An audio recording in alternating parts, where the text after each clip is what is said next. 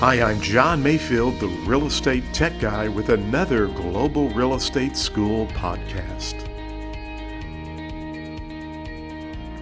Welcome to the podcast. I'm John Mayfield, the Real Estate Tech Guy, and today we are going to continue talking about some various definitions and terminology that you need to understand when calculating net income. We've already discussed effective gross income.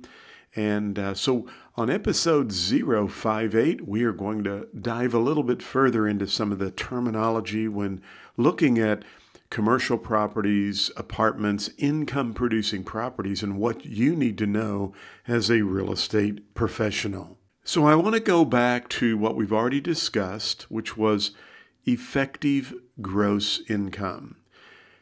Now, don't forget, gross income is the potential income you could possibly get from a business or an apartment building or some kind of income-producing property. And we use the example of apartments. If you had 20 apartments that were renting for $1,000 per unit, and all 20 units were rented, that would give you a potential for gross income of $20,000 per month. Now, unfortunately, as we've discussed, you may not rent every apartment every month, and you may have some people who maybe are not paying you the rent they should be paying you. So when you deduct what we call your vacancy losses and your credit losses, that will give you effective gross income. So you take the potential that you could get and subtract any losses, which would be in the form of credit losses where someone doesn't pay, or vacancy losses. You get effective gross income. Now, I know there are some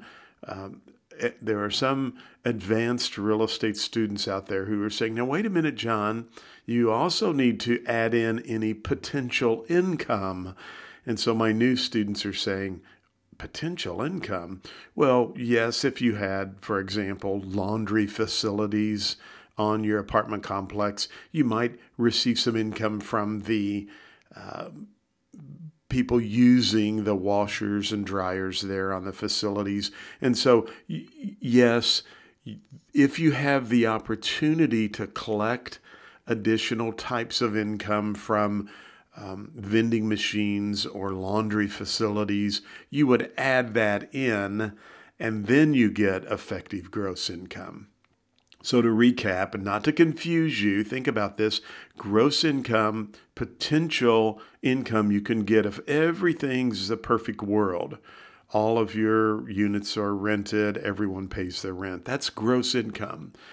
But in real life, we have to subtract vacancy losses and credit losses.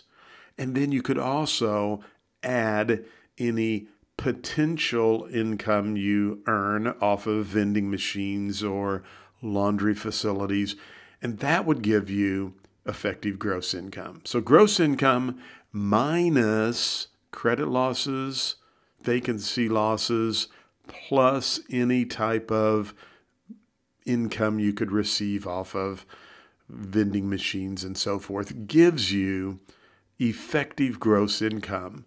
And then we deduct all of our expenses and we get what is called net income.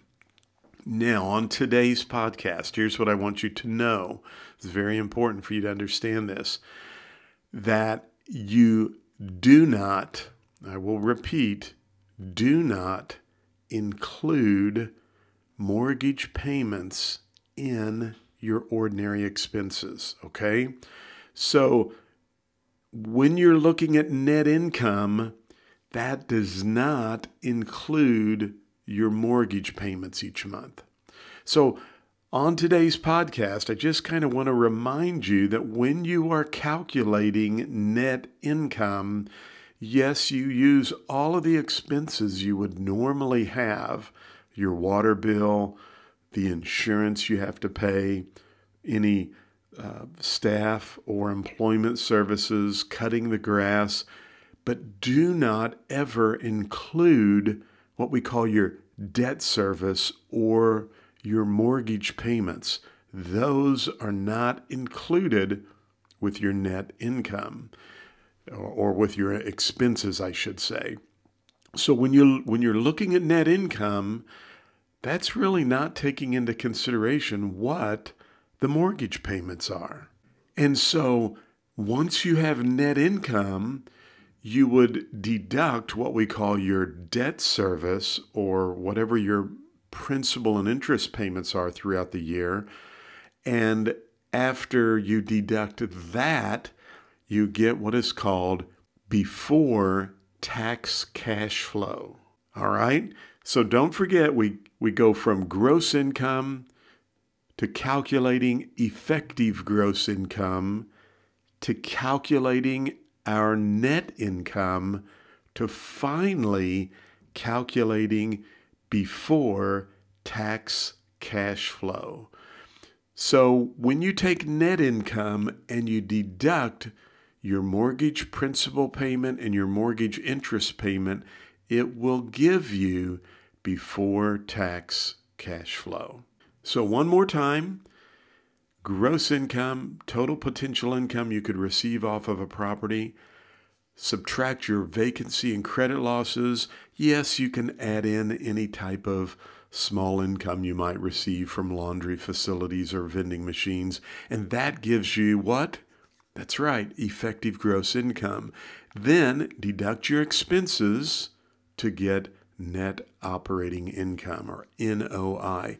But don't forget, we're not including our mortgage payment with our normal expenses.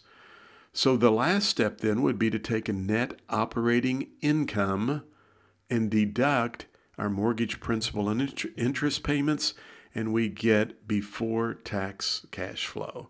And actually, there's one more step, and we'll talk about that on the next podcast. Thank you for listening to the podcast for Global Real Estate School. I'm John Mayfield, the Real Estate Tech Guy. Go out and make it a great day.